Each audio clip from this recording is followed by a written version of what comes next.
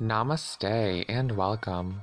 Thanks for joining me today in this digital realm. My name is Mason and I'll be your esoteric escort. No homo. I'm currently sitting in an office chair in my dad's bedroom, recording this on my Verizon LG VS Stylo Droid. 4 out of 10. I would not recommend this phone. Today I want to talk to you about one of my favorite stones, Angelite. Its properties, how it and other stones work, and how you can use it to better your life. This stone is light blue in color, sometimes has white markings on it, or red inclusions of hematite. You'll often find it hand-carved or tumbled. It's a very soft stone, so it's easily breakable, and will get bruises that look like little white marks on it.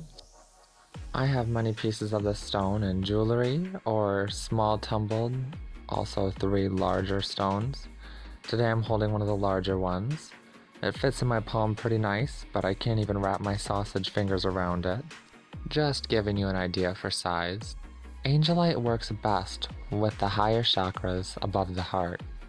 It aids in communication with the throat chakra, increases psychic abilities in the third eye, and helps connect to the higher realms through your crown. Common properties given to this stone are protection, connection with angels and other divine beings, astral projection along with lucid dreaming, and much more. It's said to protect the area it's placed within, and I can definitely feel this when holding it. You can feel its energies work with your aura, give a nice loving feel around you, like a brotherly love. It's that protection mixed with caring. It's also very calming and will soothe your anxiety and worries. And if you use it right, it can heighten your vibration and help you achieve things like contact to the higher realms, astral projection, and much more. Dad, I don't care if this is your room. I'm recording a podcast.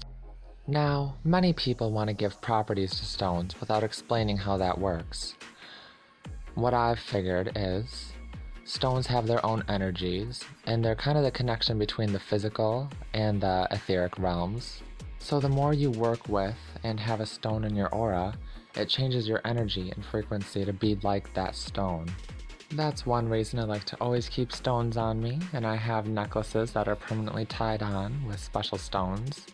Right now I have green kyanite because that never needs to be cleansed and will help align your chakras. And then a clear quartz, of course, everyone should have that. Wrapping up this podcast, I want to remind everyone, when working with new stones for the first time, don't always go in and look for the properties right away. See what you feel and what you believe. Thanks for joining. Goodbye.